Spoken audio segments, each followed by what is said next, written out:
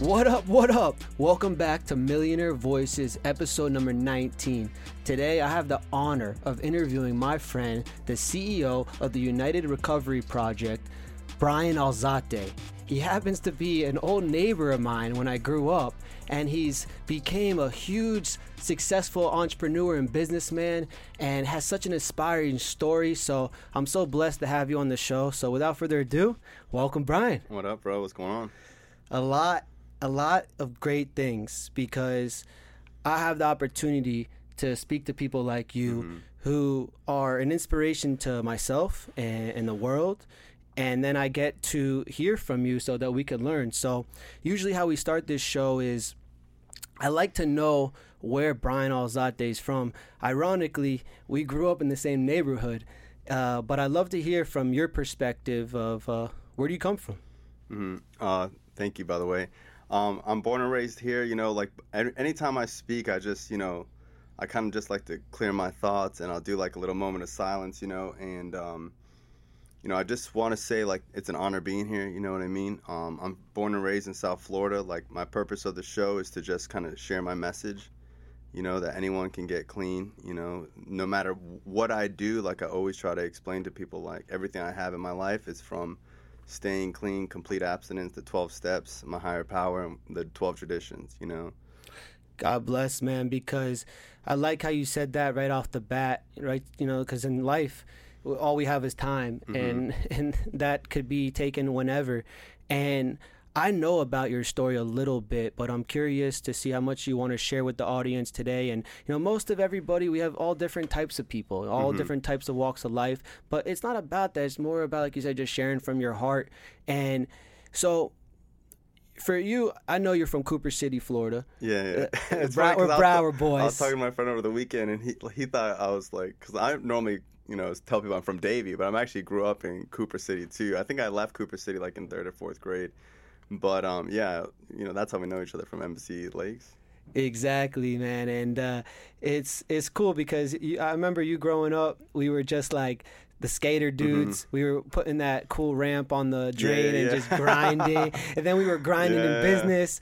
But I know that life for you took a turn quickly. Where like you were that dude I remember when we were young, and you kind of like were a man before you were a boy type dude. Like, you just skipped the step. That's kind of how I vision. I'm like, when I saw you from afar, I'm like, Brian Alzate, damn, what's that dude jacked and like getting with all these girls? Like, what's going on? This guy blew up quick. Wow, but funny. I know you went through hell. Yeah. And I didn't even realize that. So I respect you and so many others who have come from that and rose to be such a successful entrepreneur and person in life. And I, actually, a business partner of mine, he really showed me that strength. And it's like, that's what I want people to understand. So maybe if you want to talk a little bit about absolutely. that journey. Just, like I've been sharing my story for, 12 years. I've spoken in prisons, whatever. So me sharing my story doesn't faze me. It's kind of like part of what I do. But so growing up, I really, to put it in a real honest perspective, is I abandoned my inner child at a young age. So at a young age, I was really embarrassed of childish things and things that kids my age were doing. I was constantly trying to be someone I wasn't, trying to fit in with the older crowd, hanging out with the older kids. And even like in Cooper City, I wasn't really doing drugs, but I was hanging out with the older kids, and and even in skating, I was, really good at skating compared to kids my age. But a lot of that is, extreme insecurity, low self-esteem, using humor to cover up who I really am, not feeling comfortable in my own skin. And to me, when people, say things like that, like, oh, you were so cool, da-da-da-da, in reality, like, I was embarrassed to not be cool. And I was trying so hard to be cool as a young age, And I think as a kid, I missed out on a lot of things that kids do. And I think, like, as an adult, that's why I kind of am so, like, stupid and goofy now, Like, it's kind of hard because at work, we deal with serious stuff, But outside of work and before I opened, the treatment center, I was just getting in touch with what it was like to just be Brian, you know. But that says a lot, because in life it's like, you know, you try to be someone you're not, it's gonna come and hit you one day. And I'll be real and vulnerable and say I felt those effects before, and then you start to question, you know, like, you know, let's unpeel the layers, like look yourself in the mirror, and I think that's part of growth. But I know that, you know, substance abuse is a crazy challenge in the world. Yeah. And you faced it at an early age. Yeah, and you know, a lot of people say that past tense, and you know, my goal is to like educate people that like recovery is a long-term thing. You know what I mean? Because like, even though I've been clean double digits, I still live with the disease of addiction. I still do things to stay clean. I still call myself an addict, you know. And for some people, like I remember my parents being like, you know, you're clean now, stop calling yourself an addict. And it's like when someone goes to war, they're still veterans. You know what I mean? And not to compare, you know, drug addicts to veterans. You know, I'm not here to debate that. But once you've gone down a rabbit hole of addiction, and you found yourself, you know, contemplating suicide, and you've struggled with certain substances that have really taken away your ability to have choice, that changes you as a person. And like in recovery, say like, you know, if, you know, once you know, an addict, always an addict, you know. And for me, growing up, I just never thought that would happen to me. You know, I grew up with a lot of arrogance. I tried drugs thinking I would never get addicted to them. And really, that comes from like my inability to accept myself, because the first time I used wasn't to get high. The first time I used was to gain acceptance from other people. You know. And then when you, I guess, out of just understanding how you grew and past that, when you had to face that, it was like you went down a road that you just had to feel a certain type, like how long did it take you to get to that? To get to that, like the point of getting clean? That and just like where the real person starting to come alive again. Yeah. Not that person that, you remember that time? So like, you know, one, you know, you got to talk about like how like that person got torn down. So like, you know, when I was a young kid, you know, I didn't need permission to smile. I didn't care what people thought about me. I was like, you know, just a young, normal kid like we all are. And as the years went on, you know, getting bullied or like having people pick on you, people telling you things, you know, and I started to close, and I started to, you know, close my heart and to feel like, oh, I can't act this way because someone might say something to me. You know, somebody will clown on my shoes, and then the next day I'd be clowning on someone else's shoes, you know. And then, you know, growing up, I think I was smoking cigarettes in like 4th grade. So in 4th grade, I was smoking cigarettes, and then 5th grade, I was smoking weed. 6th grade, I was selling weed. And then I think like end of 6th grade, I was doing coke. So, you know, now that I'm an adult, when I tell my story, it actually kind of makes me sad, because I think about like, you know, the kid doing that as a child still, you know. At 11, 12 years old, I thought I was cool doing coke. Yeah. Now that I'm an adult, like there's nothing cool about that. Like this kid has serious issues, you know. And at 13, arrested for the first time. And when I got arrested, I started getting drug tested. So I had needed to do drugs that came out of my system faster. So I predominantly only did coke at that point. And then I became a total cokehead. I got kicked out of school, sent to military school. And then I tried crack for the first time when I was 14. And then I also tried Oxycontin. And then in freshman year, my drug of choice was crack and Oxycontin. Wow. And, you know, as much as illegal drugs, like, ruined my life, like, prescription drugs were, like, you know, a whole another battle. You know,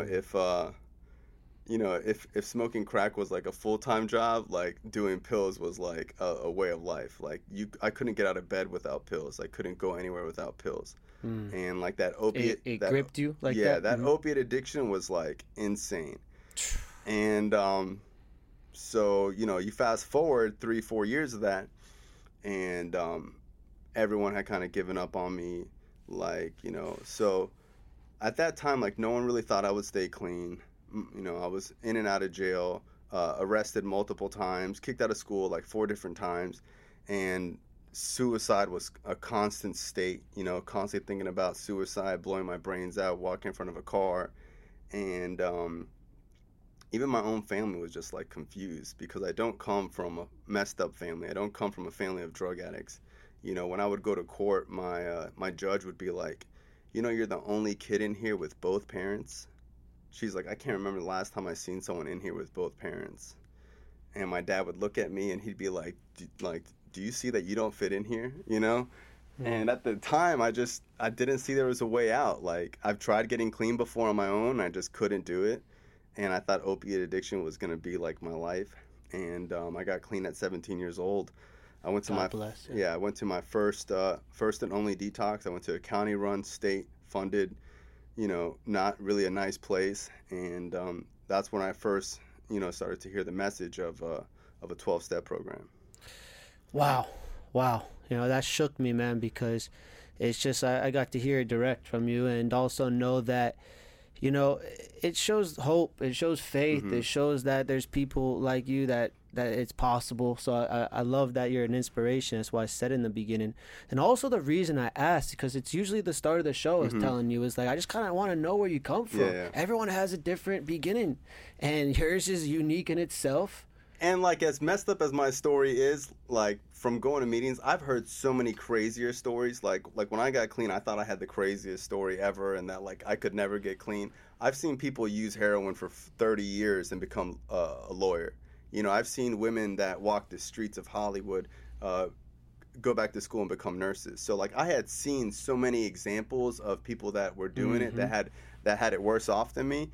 And now, like, in business or in life today, like, somebody would be like, oh, so-and-so said this about you. And I'm just like, bro, like, do you know how much, like, worse rumors I've heard about myself? You know what I mean? Like, so it's like, it's really hard to dampen my day. Like, this one time I backed up my car into my other car and because I had two cars at the time. And I remember I was like, damn, that's so cool. And my friend was like, what's cool about that? And I was like, bro, I got two cars. Like, I backed up one car into my other car, you know what I mean? And I was just like, I couldn't believe that was my life, bro. I used to, like, break into cars, like I was telling you, and get the coins out of the car and walk to Coinstar to get, like, $14 to, like, go buy crack, Mm-hmm. So, like, today, wow, it takes a lot to really piss me off. I have friends that are like, yeah, man, we just keep trying to, like, piss Brian off. Nothing really pisses him off, I love that, man. It's like you found a peace in your life where you could just be smiling and look at really all the positives. That's why I think it's, and there's different principles of surrounding yourself with those type of people. Because, there's such things as toxic environments. And like you said, people say something to you and you start to believe it about yourself. When they call you, they say you're a bitch, and all of a sudden, couple months later, you're like, yeah, I am, Yeah, and like, what I've learned in recovery are simple things that we learn in kindergarten. Self-talk, like how important it is, the conversation I have with myself. So, like, whatever someone can say to me, I've said 10,000 worse things. Like, I'm my worst, like, hater. I'm my worst enemy. So as long as I have good self-talk about myself, like, I'm not really concerned about what someone else says, but I'm also humble enough to say, hey, look, if 5 people are saying the same thing, maybe there's some validity to this, So I'm not that arrogant where I think that, like, I don't care what nobody thinks, because that's how I was when I first got clean. I don't care what nobody thinks, and that was bullshit. Like, I do care what people think about me. I care about what my mom thinks about me. I care about what my close friends think about me, and I care about how I think about me. But if you're not, like, that close to me, I really don't care, because, like, you're just walking into the movie now. Like, you weren't there to see the whole thing, so you don't have an accurate description, Wow. Yeah, and that actually, when I asked you about the foundation, it shows how wise you are. Now you have all these understandings of life. It's like the business of you. Where did it tick for you where you wanted to just start making money? Or like you said, you used to go into cars to get money to go and get drugs. Where was the foundation turning where you were like, I could build business. I'm good at this. So money is an unhealthy thing naturally for me. Okay. So when I first got clean, I actually ran away from situations that seemed like quick money. Because literally when I got clean, if I got $10, I would see a Roxy. I wouldn't even see money. I would see like my dad buy something for like $120, and I'd be like, damn, that was 12 pills. You know, like I think in drugs, you know? And I really stayed away from money for like my first year.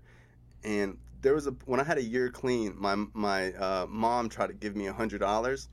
And she's like, should I give it? Like, my mom was scared to give me $100 when I had a year clean, because when I came out of detox the first time, I was like, don't give me money. And I remember getting my first paycheck in recovery. I called my sponsor right away. And I was like, bro, I got my first paycheck. He's like, okay. And I'm like, just letting you know. Yeah. And, like, that's how scared I was of, like, having money on me. Because I could be feeling great. I'm never going to do drugs again. And I got $100 in my pocket. And I drive by Church's Chicken. I drive by, you know, a shady gas station. And I'm instantly thinking about, like, maybe I should just see what's up over there, you know? Would that be considered like traumas? Yeah, 1,000%. So people call them like triggers or whatever, but the reality is that like in recovery, like we don't use like the term trigger. That's like a treatment term.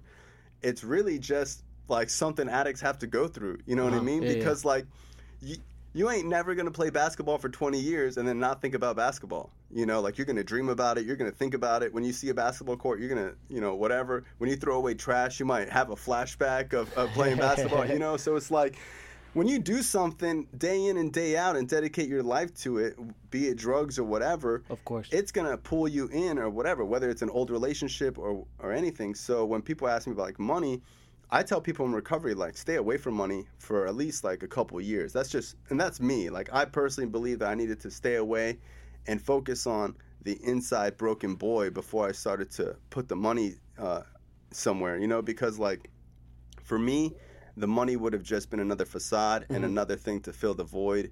And like, you know, like my message in life is that people looking for financial security, I pray that you find spiritual security first. Because if you don't have that spiritual security first, bro, when you get the C class, you're going to want the S class. And when you get the S class, you're going to want the AMG. And when you get the AMG, you're going to want the Huracan. And when you get the Huracan, you're going to want the Aventador. And when you get the Aventador, you're going to want the plane. So it's like there is no end to money. It's a number. But through spirituality, you can still chase something and still be content with what you have today. And that's the most difficult part about an entrepreneur, because when Michael Jordan gets his 4th ring, he's thinking about the 5th one. And when he gets the 5th one, he's thinking about the 6th one. That's right. And that's like a miserable way to live, constantly chasing something. But if you're spiritually connected, there's a way to do it and still feel content. Because if you can't be content with what you have, you'll never be content with what you get. You know, and I've had mentors, and that's mentorship right there. And I've had people tell me that. And it's like, sometimes you just don't grasp that until you see it or something, because it's like, it's so true. So I have a friend who mentors me, who like this guy really believed in me when I was like, probably had like 5-6 years clean. He always believed in me, and I give him a lot of credit.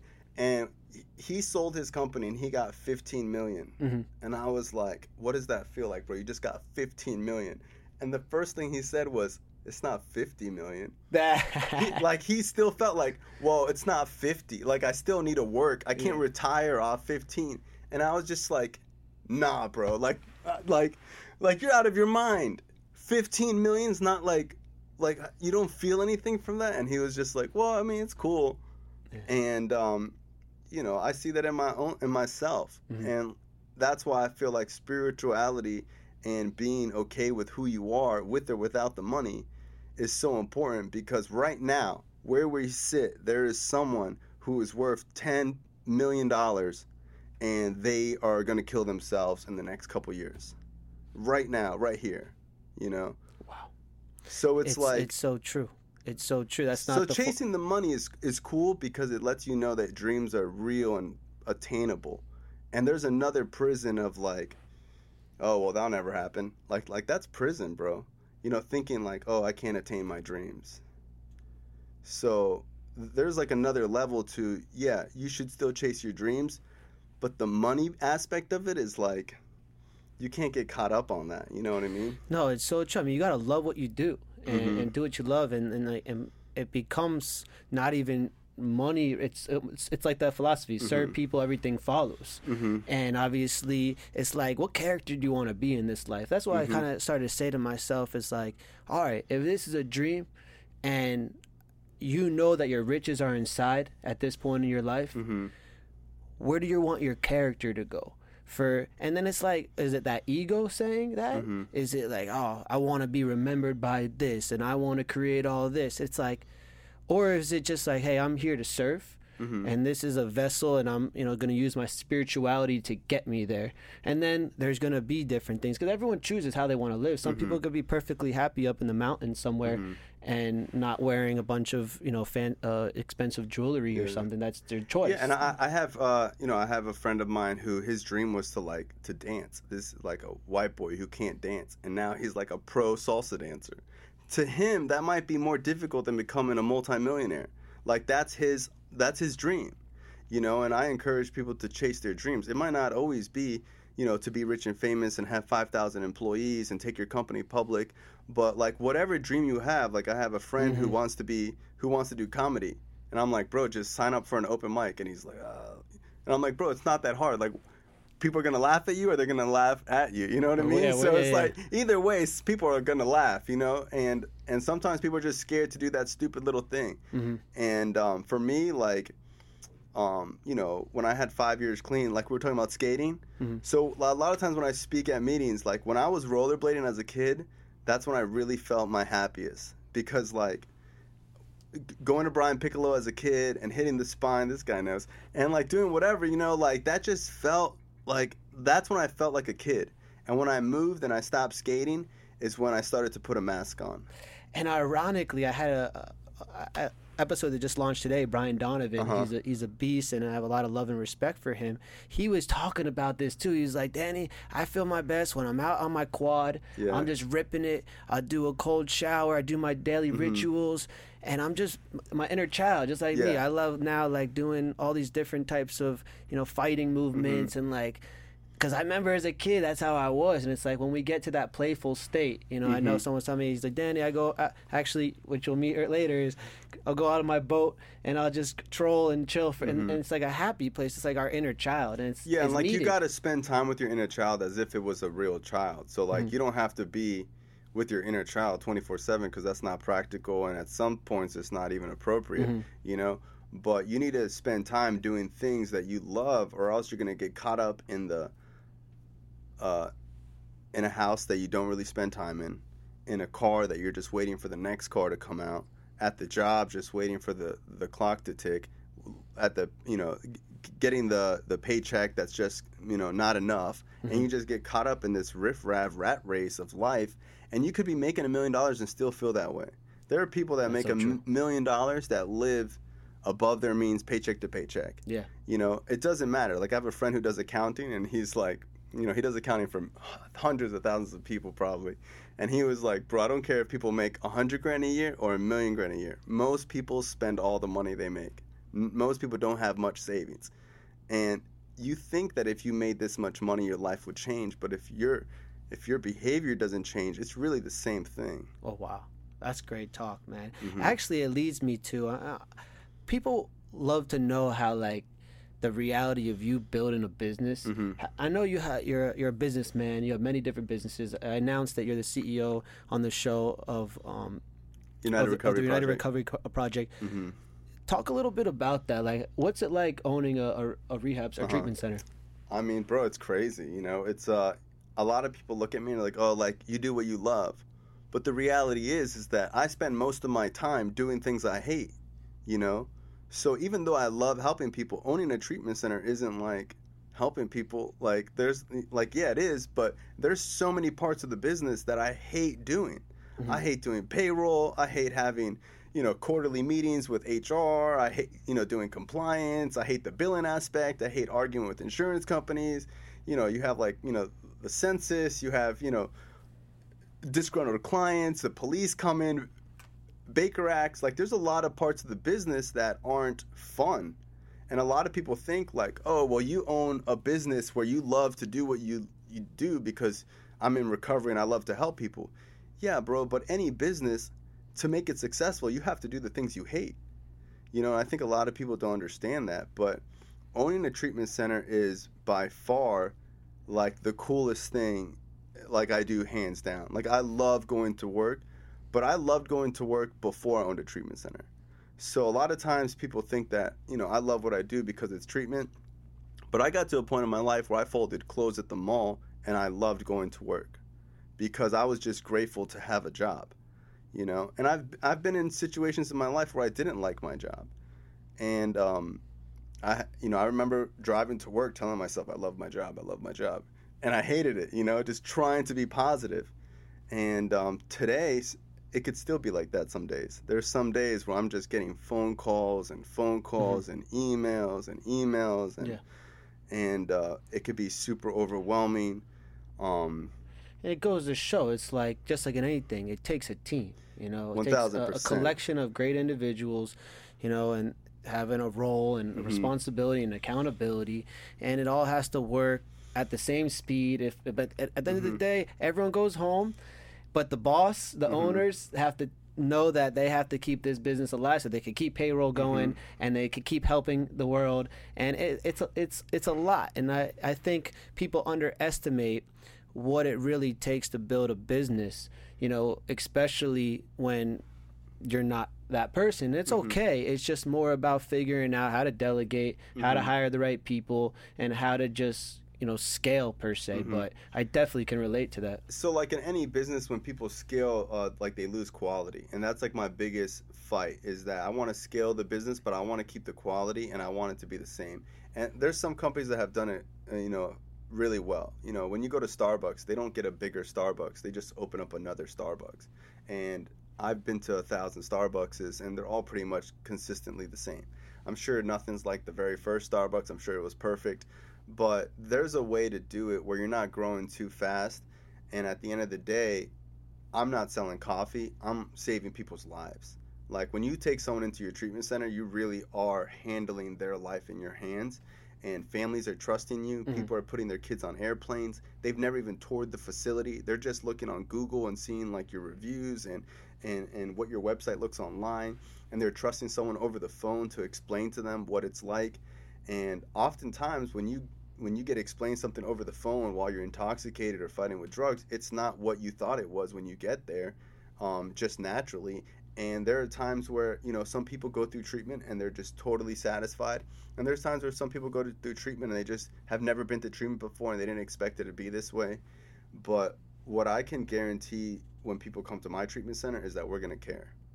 And I tell people all the time is that the difference between going to a good treatment center and a bad treatment center isn't the Tempur-Pedic mattress. It's not the food. It's going to be whether or not the people take the extra time to make sure that each individual is in a safe environment, that they feel that people actually care about them, that they're not treated like a number. And that is what makes, you know, our place, you know, different than a lot of other places. And I feel like from what I've seen in building business thus far is like any industry can have either or.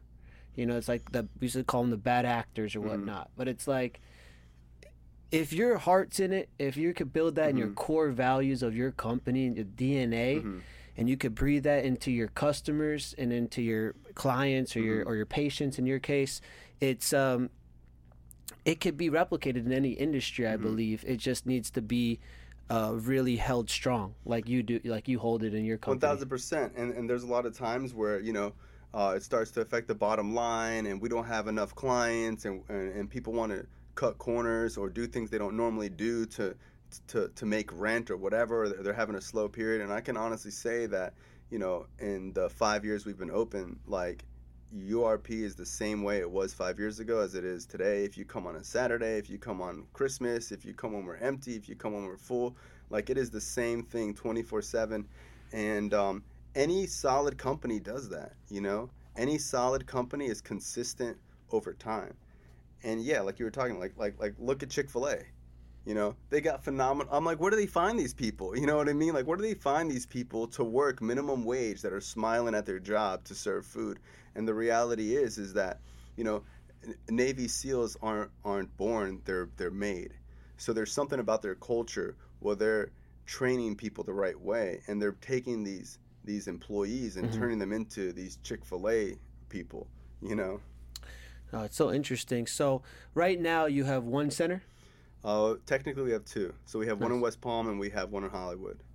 And then that you house people in your facilities? Yeah, so they're in. So we have all levels of care. So we have detox and res in West Palm, that's 20 beds, and then we have 54 beds of PHP with community housing where they live there as well, and then we have probably a census of like 30 or 40 in intensive outpatient.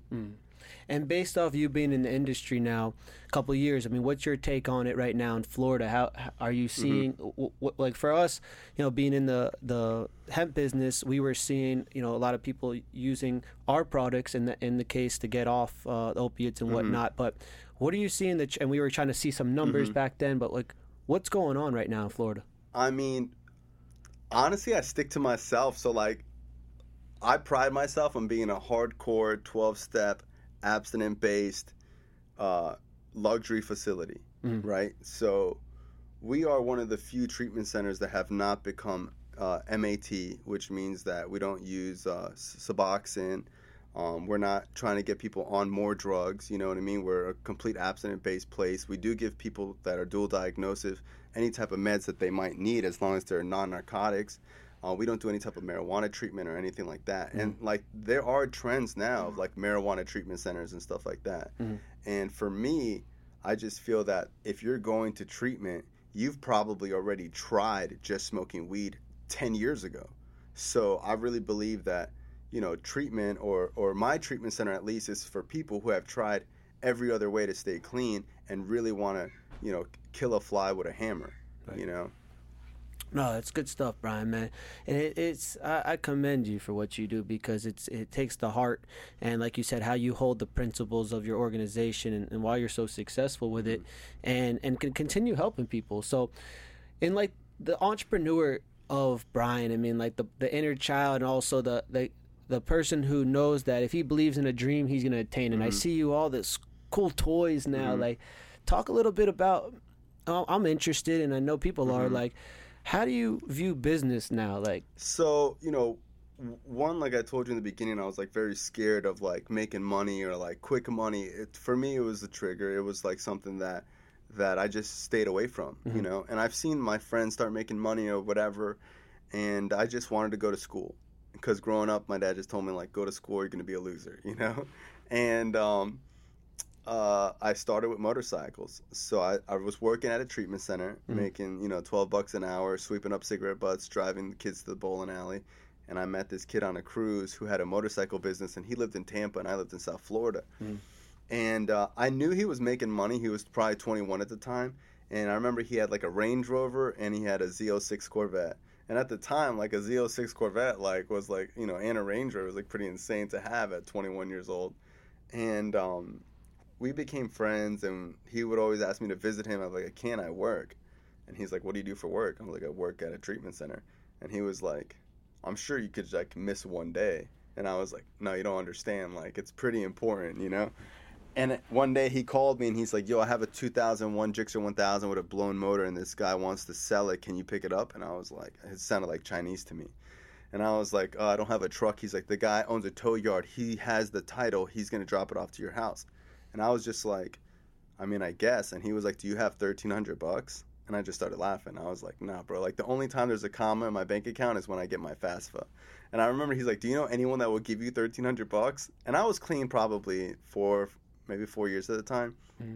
And I was just like, bro, if I ask people for $1,300, they probably think I'm back on drugs or something, And I was like, you can Western Union it to me. And he was like, what's Western Union? So I like explained it to him, and he sent me the money. And he sent me $200 extra. And when I got the bike, I took a picture of the VIN, I took a picture of the title, and he was like, all right, pay the guy. And then he was like, keep the $200. And I was like, I don't want the $200. And he's like, just keep it. I'm like, I don't want it. He's like, just keep it. I was like, I don't want it. So he called me the next day, and there was another bike. And then after another week, he was like, how much do you make at work? At the time, I was working part-time going to school. I was like, I think I make like $300 a week. And he was like, I'll give you $100 a bike, and you buy bikes from me. And I was like, I don't know. And he's like, you'll probably be able to buy 10 bikes a week. And I was like, $1,000 a week? And I instantly like was like sold. And I remember I gave my car to my brother because he had crashed my car, and my dad had like this old F-150, and I was still working at the treatment center buying bikes part time, and then I just started buying bikes 24/7. And wow, how many were you buying at one time? So in 3 years, we did that every single day for 3 years. Like I lived, eat, breathe, and slept motorcycles. I was on Craigslist 24/7. I was driving 100,000 miles a year. I would go to the Power Sports auction in Georgia. I'd go to Key West to buy a bike. I was buying bikes in Jacksonville, Daytona, Tampa. I hit up Florida nonstop on Craigslist, all on Craigslist.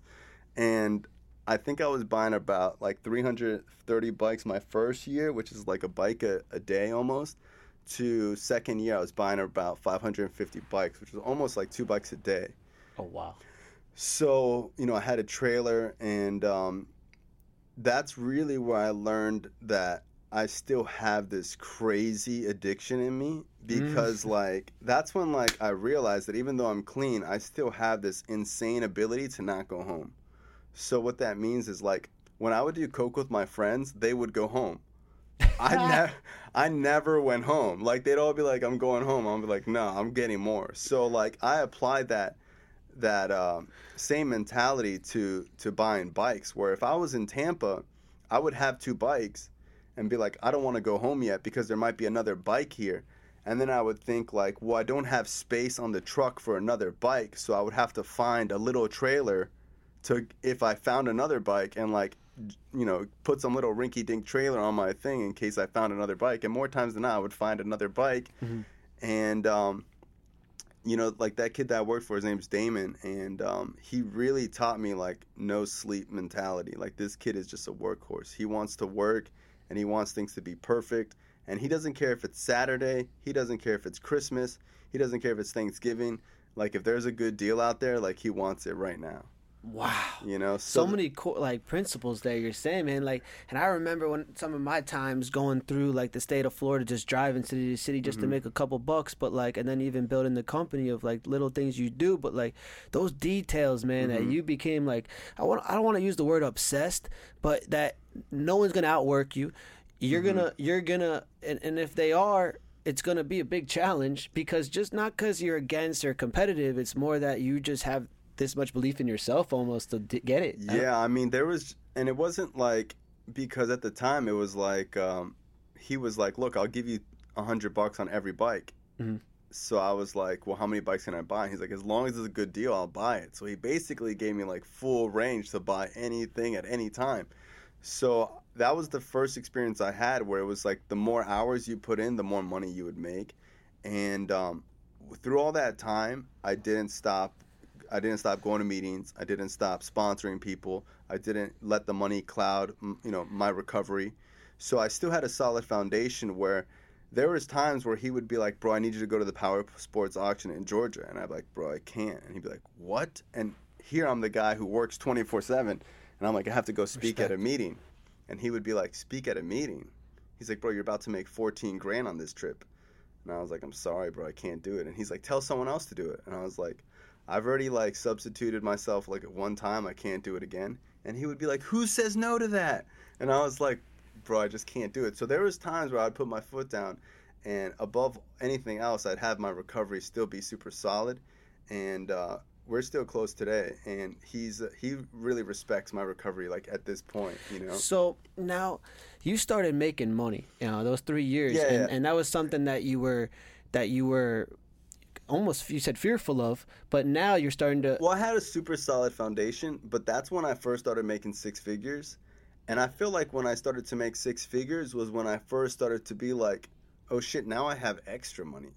Because like my whole life, it was like I got paid on Friday, I was broke next Friday. Like I just lived my life like that. I didn't understand that there would come a point where there would be extra money, So then I was like, "Oh shit, I can buy my own bikes. I can invest $5,000 into a business. I can, like once I started to have 10 or 20 grand in the bank, just sitting there, not doing anything, I started to think like, well, I can do something with this money." And that's when like the entrepreneur, started rolling. And there was times where I would start buying my own bikes. I made relationships with other dealerships. And if Damon didn't, he would get first dibs on the bike. So one, I stayed loyal to him.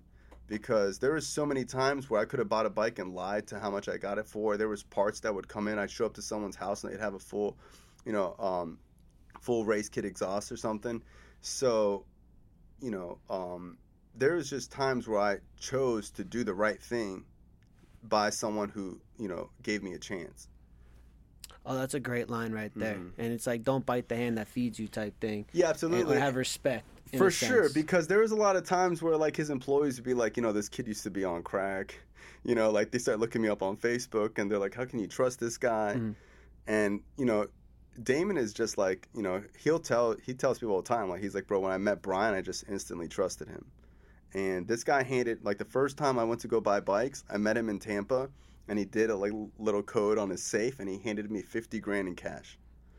And I remember, like, in all my drug years, I've never seen more than like $2,000, and I hear this guy was handing me $50,000, and he never once questioned if I was stealing or anything, so like he has a lot of respect in my book for taking a chance on me. I love that. Yeah. So with that, what years were you in now? What are you talking about? What do you mean? About like with the motorcycles and whatnot? That was probably when I had like 4 years to 8 years. So, after that you started. You didn't have the rehab center at that point. No, so I was just doing bikes, and then I wanted to do a rehab center because I just kept seeing like all these crappy ones get opened. So I remember like when I got clean. If you owned a treatment center, you were probably in your mid-40s, you're super respectable in the recovery community, you're probably already a multimillionaire, and you chose to open up a treatment center after having 15 plus years in sobriety or recovery or whatever. And then there became a point where like anybody and everybody was opening a flop treatment center that they would take couples, they would pay people to get high, there was all this fraud going on. And there was times where these people would open these treatment centers, and the people themselves weren't even in recovery. Like, they just went to treatment a couple times, saw that it was a profitable business, and then got like a loan from their grandma or something and started up like some flop IOP. And I would be watching them like, they're not going to be around. 4 years later, they're like expanding it in 5 other states, and I'd just be like, Jesus. So honestly, seeing so many people do it so messed up made me, because like people would complain about it on Facebook and like make posts about it or whatever, but I was like, man, if it really bothers you that bad, you should just do something about it. And that's really what motivated me to open up URP, because I've seen people do it successfully too. I've seen people do it the right way, and I've seen people help people, and I've seen people own, 10, 15 treatment centers across the country and still have their morals intact, Yeah, it's possible, and it's like a different type of capitalism, but it's with like leading with the right not right mentality. There's no right or wrong, which is leading with I guess good intent.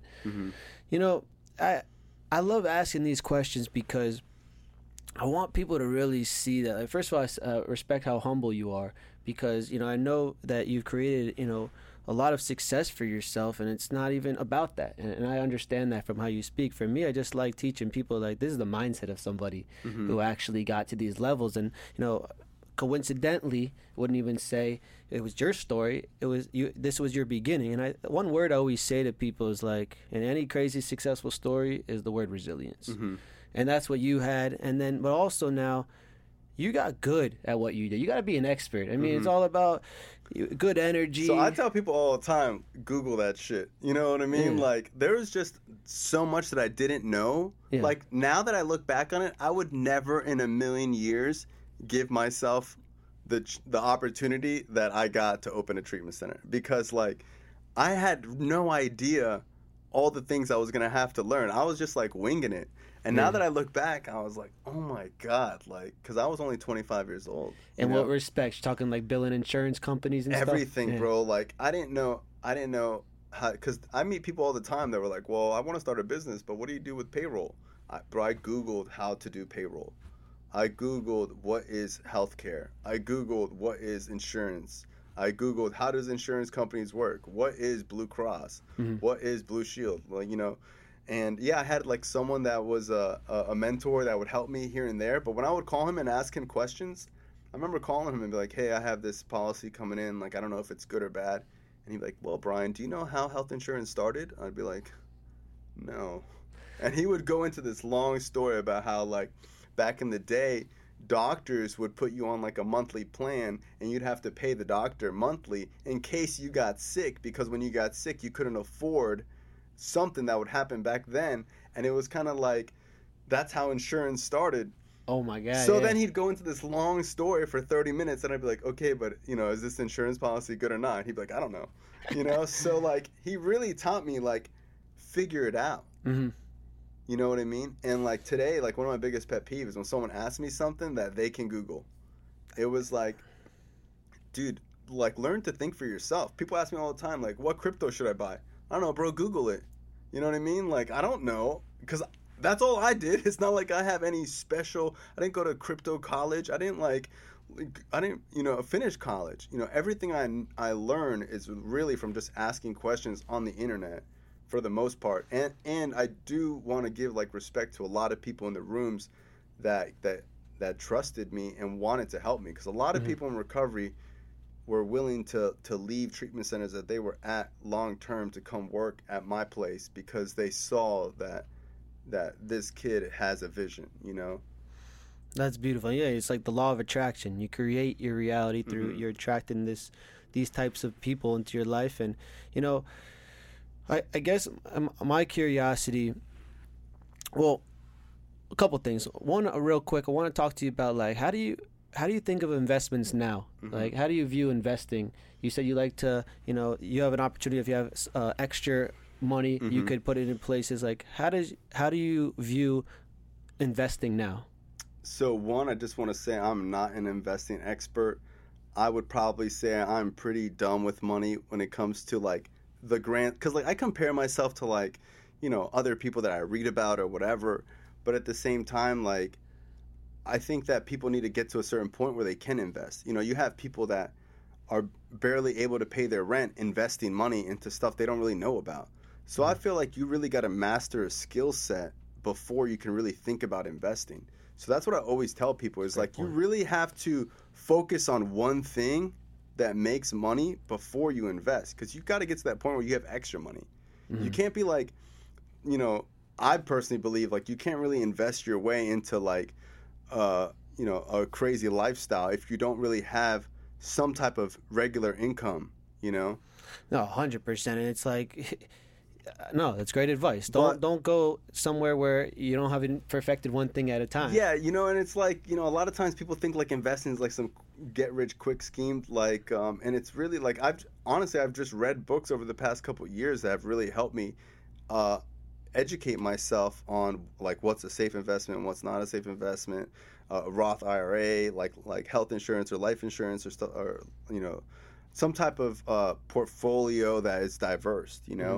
But what I would tell people is to invest a little bit consistently over time into something that you can't easily pull your money out of. Because what most people do is they save up $8,000, $10,000, maybe $5,000. Then they don't really know what to do with it. Then vacation time comes around, they spend it on a vacation, and then they just build up that $4,000 or $5,000 again, and then they just whatever, and then they, like, take out a loan, and then, like, now they owe $5,000, and then, like, they just live in this constant state of, like, trying to save into wealth, where, like, I've read because I used to wonder, like, how come I can't save money? Like, how come I'm not disciplined to save money? It was, like, really hard for me to save money. Like, saving $20,000 when I was, like, in my 20s was, like the hardest thing ever. And I probably, if I was more disciplined, I should have saved, like, $50,000, And I read Tony Robbins' book. I think it's called, like, Money Master the Game. And he talked, and, like, there's a guy in there that he quotes that says, like, you can't save your way into wealth. You can only invest your way into wealth. So with that being said, is like, yeah, if you don't make six figures yet, you should be saving something, but instead of saving it, invest it consistently into something safe, which would be the S&P 500, some type of safe EFT or something like that. Even today, I would say, like, a safe crypto. But what wins over time is consistently investing and diversifying. So what I've learned is to put a little bit here and there. So I put things into physical stuff like guns, gold, or some type of physical asset. I put a percent of what I make into some type of real estate, and then I put a percent into crypto, and then I put a majority into like something in Vanguard, like a safe S&P 500, and that's really like your safest bet in my opinion. But I like real estate, you know. I really do think like buying a house and paying it off and keep. I'm not like a flipper. I don't want to buy a house and flip it and make money. I rather like buy a house and pay it off in 8 years and then just buy another house, you know. But I don't know. I just think like consistently investing over time. That's great advice. Not pulling your money out. No, thanks for saying that. And another cool question, in my opinion, that I like to ask you is like, I've seen you with a lot of cool toys. What was like one of the coolest things that like where you felt like, damn, I'm here? 1,000% would be like my GTR. So like when I first bought a GTR, so like a lot of times people have like an idea, like they want to make a certain amount of money, but like, you know, people might not believe me, but like money doesn't really interest me as much as like something cool. You know what I mean? So like I didn't wake up and say I want to make $100,000 a year, because there was a time where I was making $100,000 a year, and I had my truck for work, and I couldn't really get a GTR because like they wouldn't give me that much credit. So I was making enough where I could buy a GTR, but it was like really hard, and like I didn't really care about the money. I just really wanted a GTR. And like I swear to God, for years I would go on YouTube and watch GTR videos every night before sleep. I would like look at all these reviews. I would go to the Nissan dealership, and like when you go to Nissan to look at their GTR, like they don't let you sit in it. They don't unlock it for you. They don't let you test drive it. So I remember I would just go there and like pretend like I was gonna buy it or whatever. And I wanted a Nissan GTR so bad. It's just so fucking cool. It's from Japan. Like I'm just like a super JDM guy. And I remember my business partner had 1,000 horsepower or 1,200 horsepower GTR.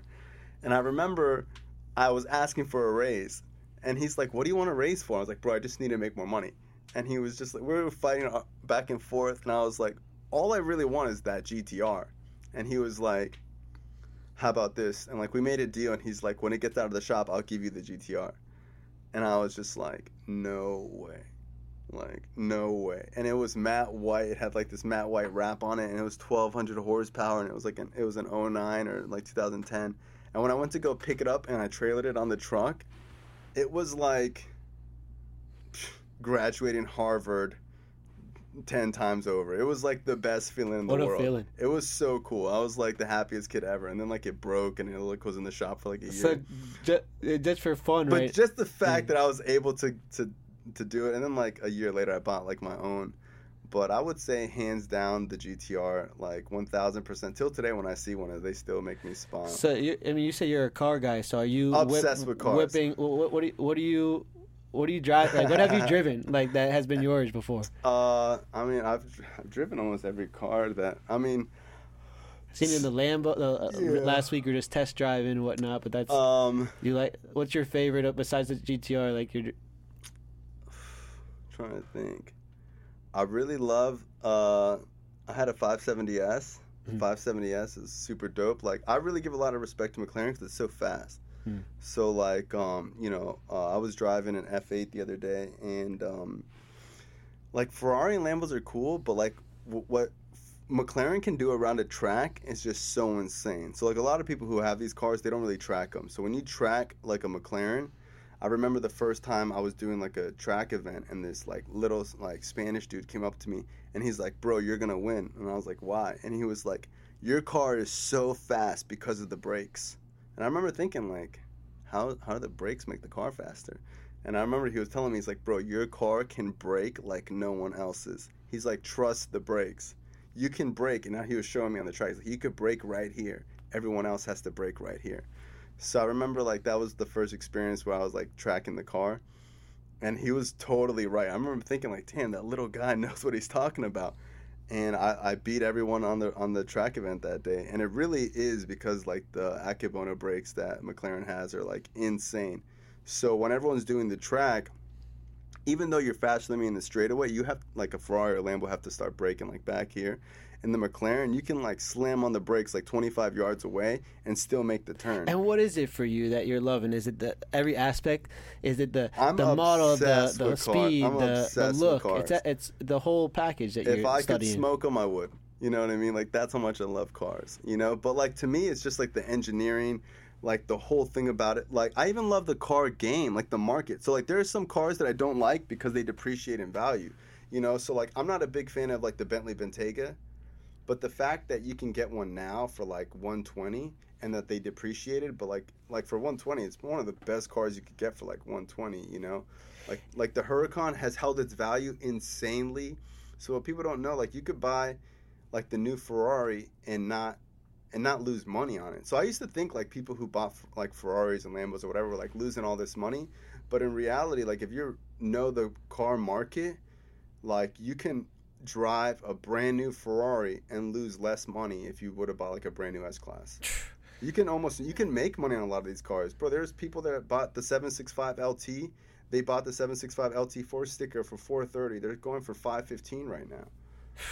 You know what? The reason why, beyond just how, to me, like the inner child of me, like it's so cool. My cousin's a car guy, and he would love this podcast and whatnot. I was like, I want to show people that like how genuine you are with all these like very expensive toys, let's call them, is like you just love it. And that's what I want people to realize when they're reaching their goals and dreams. And that's why I would want people listening to this to say, hey, listen, this is a successful person. You can see how his story has created where he's at, but it's like, you know, we all want to just have fun, you know, and enjoy. So like when I was a kid, you know, like when I got clean, I literally couldn't think about what I like to do. I remember being in treatment and my therapist being like, so what kind of hobbies do you have?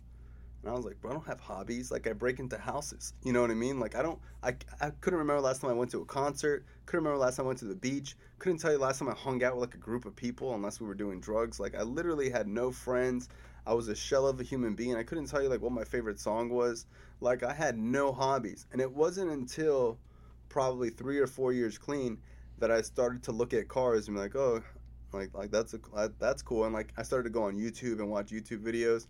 But when I was a kid, when like a Ferrari would go by, I used to freak out. I remember when I was being a little kid in the backseat and being like, Mom, go faster. I want to see. And she'd be like, no, Brian, I can't. I'm like, Mom, go.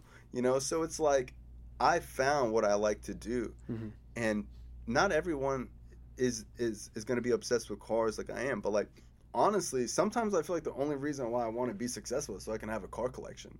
Like, that's literally, like, I don't really care that much about the money, but, like, I do want to have a car collection where I could be like, wow, like the Gone in 60 Seconds where they open up the garage and there's just, like, 70 cars in there. Like, to me, that's, like, the coolest thing. Well, it's cool because I'm excited to see, you know, calling you my friend, but watching you evolve into, like, how much, I mean, I'm not taking away from the fact, you know, because we're talking about your hobbies, how much you are impacting this world, and right, and what you're doing is powerful. Now, you know, I like people to know about, like, how you stay at a high performance, like how you found this peace inside, but like what daily rituals. So, you know, I'm curious, like how do you start your day? Do you have those routines and stuff? So I could tell you that, you know, if like one, I just want to like say that not everyone is the same. I used to think that every successful person woke up early, was 5 minutes early, and like ate super clean and like had a strict diet.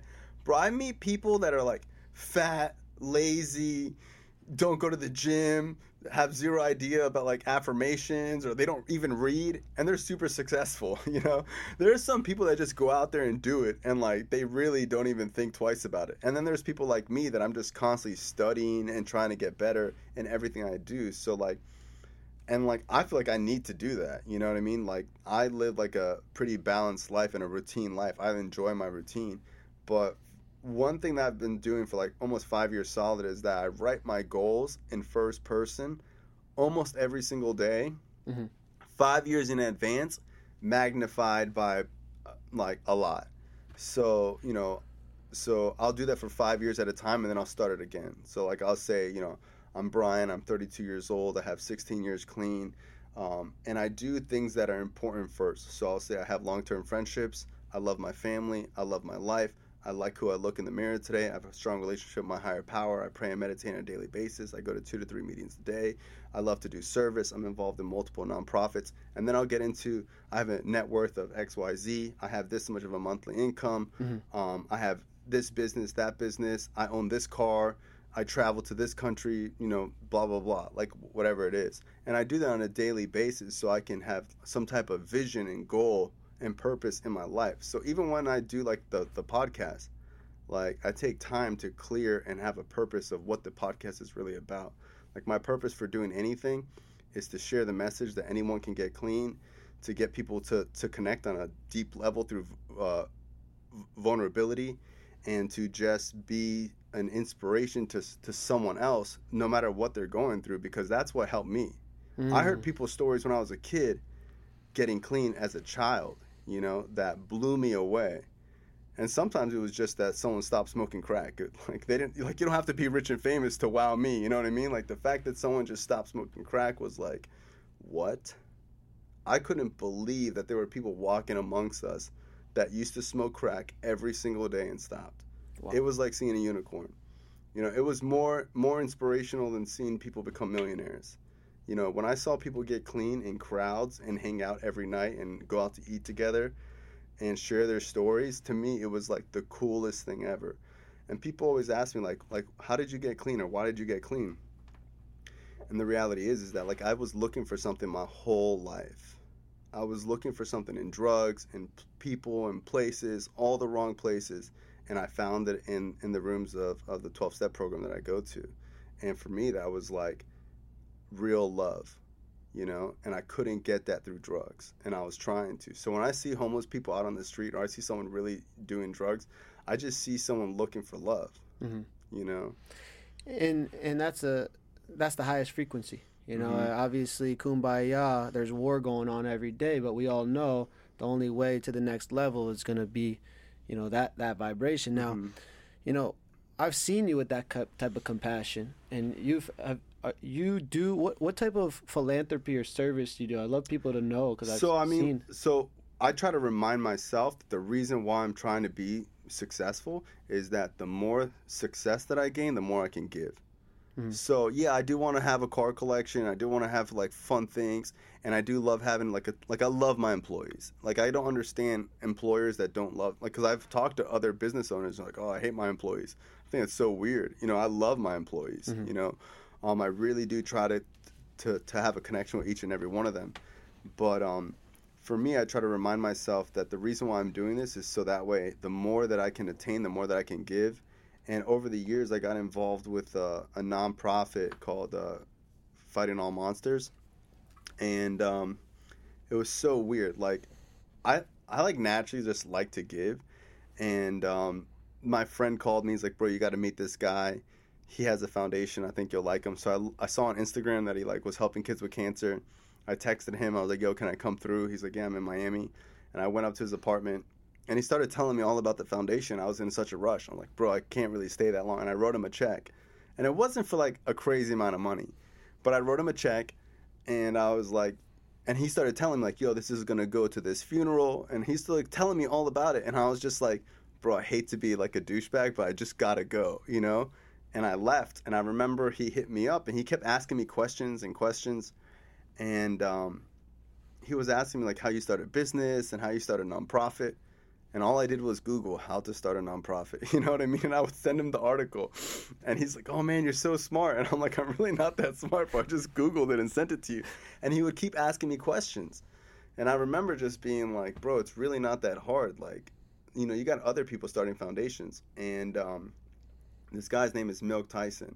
And he's an ex-gang member that was really close friends with, like, Justin Bieber. And he had an opportunity to have this girl with cancer walk the red carpet with Justin, and then Justin had already committed to someone else walking it, so he had to make up for it. And when he called to make up for it, the girl had already passed away, and he fell into this world of like helping kids with cancer. And we connected, and I think that was like 4 years ago. But I think our first year we did over $1 million in donations. Wow. So, you know, and we were on the Ellen DeGeneres show, you know. Oh, so, really? Yeah, it was cool. Got to see Ellen. Yeah. I mean, I personally wasn't there, but, like, the foundation was. Dude. And to be honest with you, like, I really would call him and be like, bro, I don't know why you need me anymore. Like, I donate money here and there. Like, he'll call me, And he just knows I'm a sucker. So he'll call me and be like, bro, there's this girl and she's got cancer and there's no AC in her house and they need AC. And I'll just be gave you that. Wow. And I'll just be like, oh my God, like, you know, all right, like, I'll see what I can do. And then he'll send me like a picture and I'll just be like, Jesus Christ. Like, how do you say no to that, you know? So I'll like, you know, I donate money as much as I can and I have over the years, but not more than, like, there are other people that, like, there are people that have written us $100,000 checks. And I asked them one day, like, bro, like, why do you still need me or why do you still call me? And he was like, honestly, bro, you're the most positive person I've ever met. And I was like, really? And he was just like, yeah, bro, you just always like you can't even say something bad about someone else. And I was just like, well, I don't know. So, I mean, over the years, like, that's kind of what I've been focusing on. Mm-hmm. But my goal with the treatment center is to one day have treatment centers that are 50% scholarships. So I believe that you can have a treatment center that scholarships 50% of the census and still make a profit and still be able to expand and grow. And sometimes people ask me, like, what do you think about the drug laws? Or what do you think about that? Like, I'm not really concerned into debating drug laws. You know, I don't really care about the drug laws. I don't care about the pharmaceutical companies. They're going to do what they want to do. My goal is in the solution into treating addicts now. And I think that's going to change generations before us or that come after us. So my goal is to get treatment more readily available and to get mental health and behavioral health more in school systems where people can have an education on depression, anxiety, and all these things that our parents thought were like a myth, you know? The best thing about, you know, how I feel like I'm on the same page with you is I wanted to ask you this. This was my next question. See, where's the vision? Yeah. And where you going? And I love that you starting to see, and I love how you write those goals down and people will understand manifestation. What that means is that you're just truly believing in it, you're feeling what it feels like, and then you're taking the steps towards it. It's not like a magic pill, but it's... Yeah, because, like, you know, you got to do all of it. So it's like you can't just do positive affirmations and then not do anything. You can't do positive affirmations and go to the gym but then not take a risk. So a lot of times people don't want to take a risk because when I opened the treatment center, I actually made less my first year and a half there than I did buying motorcycles. And I was willing to risk that. You know what I mean? I was willing to risk making less money in exchange for equity in a company and bust my ass and make sure that it gets done. And there was times where, like, bro, it wasn't all good. You know what I mean? Like, there was a lot of times where it's like, bro, we don't know how we're going to make payroll. There was times where it's like, bro, we don't know how we're going to keep the census up. There was times where, like, it was really, really crazy, bro. And I thrive in those scenarios because of what I've experienced through active addiction. Bro, there was times where I was, like, super dope sick, didn't have $1 to my name, walking around 441, and I just wasn't, like what I said, like, I wasn't going home. You know what I mean? Like, I wasn't going home empty-handed. I was going to find somebody who was going to give me $20. And more times than not, I found someone to give me $50. You know, the crazy thing about that is, like, I see myself in that character too. Is like, if it is this the last option, it's gonna happen. And it's a good mentality used in the right channel, because it's like last episode, and it's gonna say so many great things. Is Brian said there's a profound old story about this guy who with his ship, and I want to say the right story, but the moral was that one person said we can't burn the ship because we have to. What if we didn't get back? Burn the boats. He ended up killing that guy, and then he said we're burning the boats because we're not. There's no other option, you know. And that mentality is for sure 1,000%. And you know, in a lot of books, like they have that story where it's like burning the boats, where there's no plan B, and a lot of people live their life, well, like, if this doesn't work out, this is what we're gonna do. And a lot of times, if you want to be successful, you kind of have to go all in and be willing to take the risk that if this doesn't work, we might die. You know what I mean? If this doesn't work, like, there are going to be crazy consequences, but we're going to try. We're going to die fighting, you know? And I think that with that active addiction, there's, like, a really unhealthy way that I went about it because I destroyed my family, I destroyed myself. But there's a way to use those same qualities and turn them into assets. And What I've experienced in active addiction was resilience, trust, faith, all these principles that I use now. They were just in the wrong thing, you know?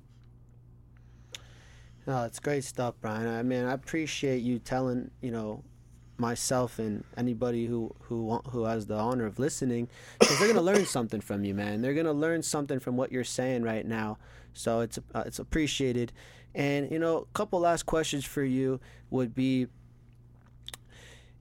now, how do you define the word happy? Like, I ask entrepreneurs and ask business owners, like, what's your take on that word in life? So I just, like when you talk to people, they always say, like, I just want to be happy. I just think it's so crazy to me. So, like, I've read, I read Eckhart Tolle. I just want to say, like, The Power of Now changed my life. The 4 Agreements changed my life so much that when you go to my treatment center, you get one. Like, every single person gets the 4 Agreements, Eckhart Tolle, dude, I used to be obsessed. Like when I say that I had a foundation before I made money, I was such like a weirdo when I had like 2 years clean, 3 years clean, 4 years clean before I made money, that I read every single Eckhart Tolle book. I used to buy his DVDs and listen to his DVDs. Like, I really invested time into my spiritual foundation before I even thought about making extra money. So in Eckhart Tolle's book, he really talks about how happiness is like this flame that comes and goes, and that, like, it's not really that important, and it's unrealistic to be happy all the time. So some people want to be happy, but if someone called you and said your mom died, you wouldn't be happy. It would be weird if you were happy.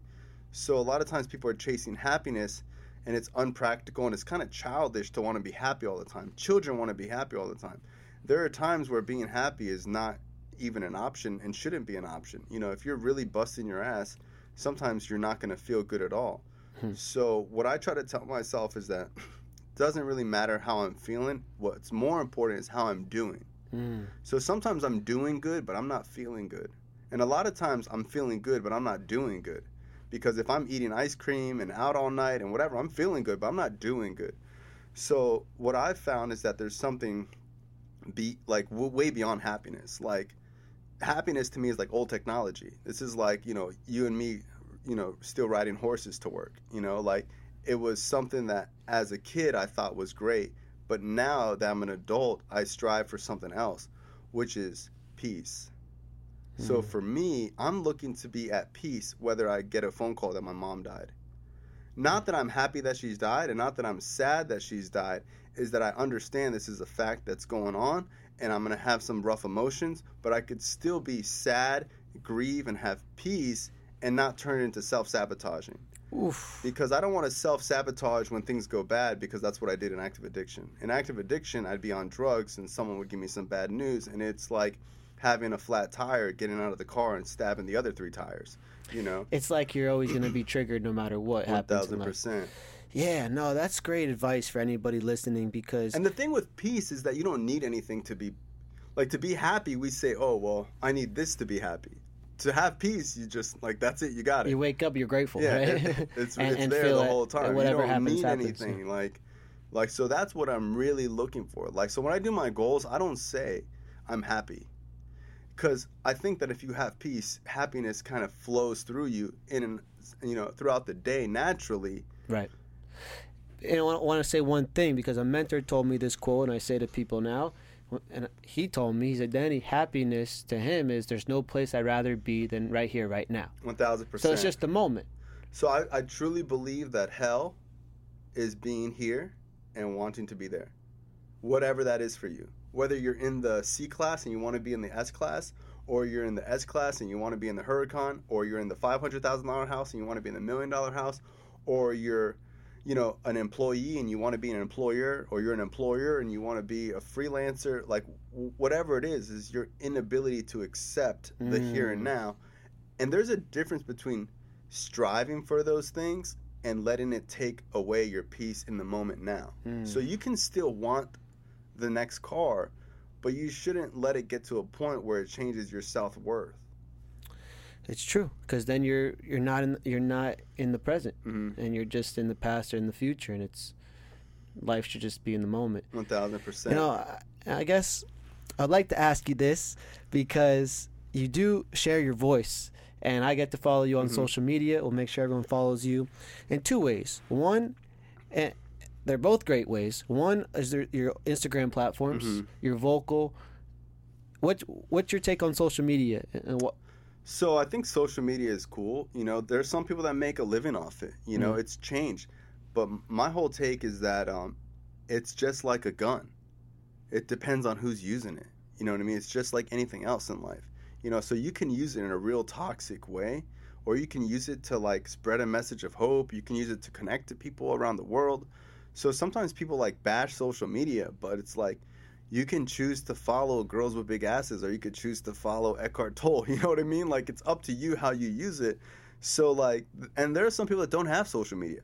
My biggest thing with social media is that like there's like these people on social media pretending to be people they're not, like conning people into like scams or whatever. And to be honest with you, I just feel like if it's on social media, it's a scam. You know, I don't believe anybody on social media. Like, because some of the most successful people I know don't even have social media. To me, like, if you're trying to look successful on social media, you automatically are not.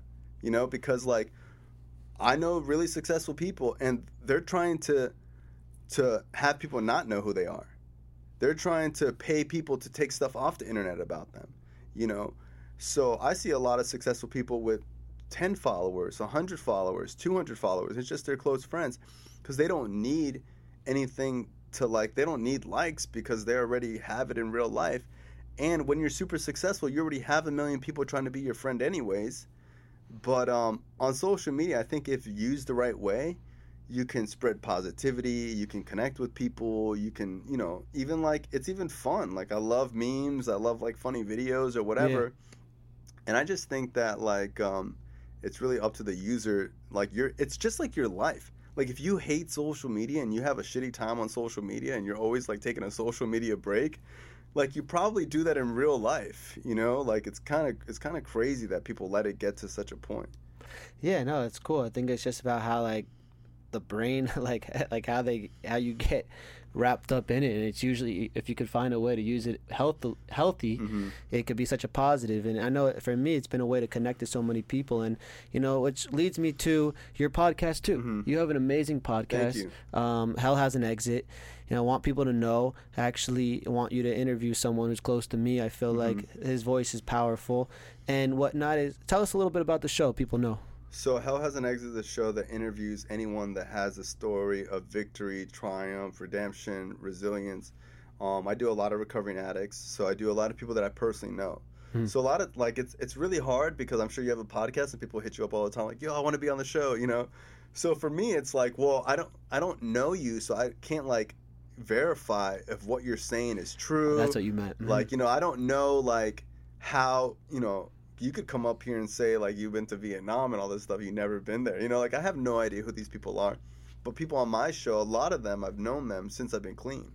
So a lot of these people I've met in recovery that have phenomenal stories, that have crazy, insane stories. You know, one of my favorite stories is Rachel B. If anyone's listening, go listen to her story.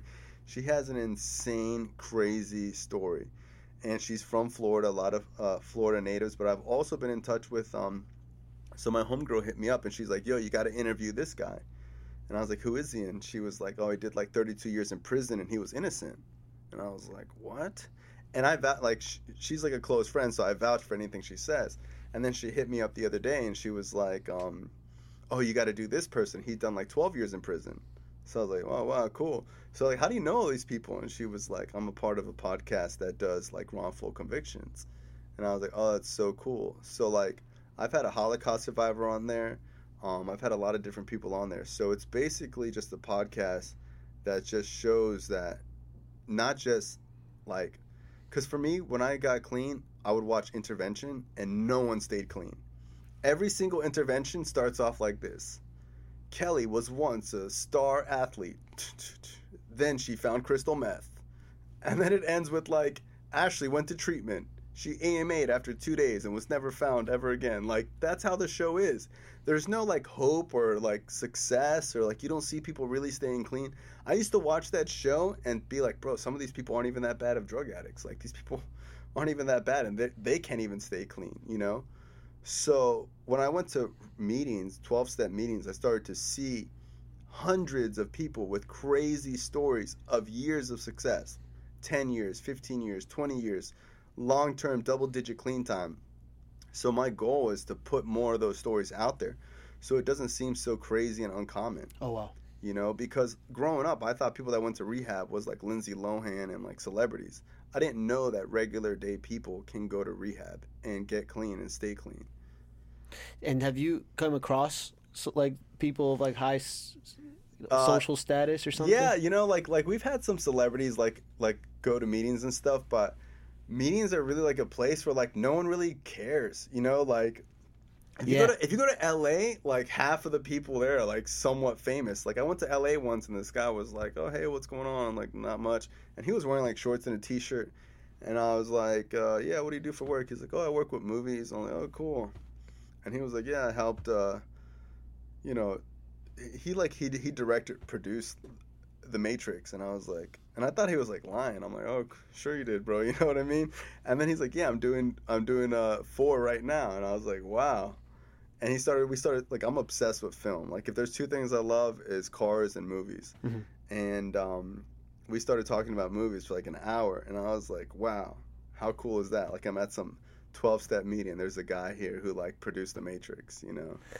So I get my last 2 questions for you would be, what are some movie recommendations then? If Oh you're my such a God. movie of motivational or inspiring. So one thing that I do that I don't know if it's like a good quality or what, but like I write everything down. So like if I have a movie that I like, or I have a list of things, let me see.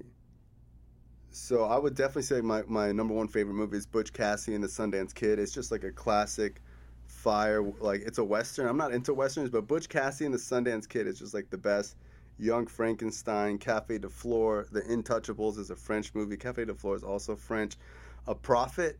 So there's a movie called A Prophet, but it's not spelled F-I-T, it's P-H-E-T. And it's French, and it's like a prison movie. It is so good. It's like one of my favorite prison movies.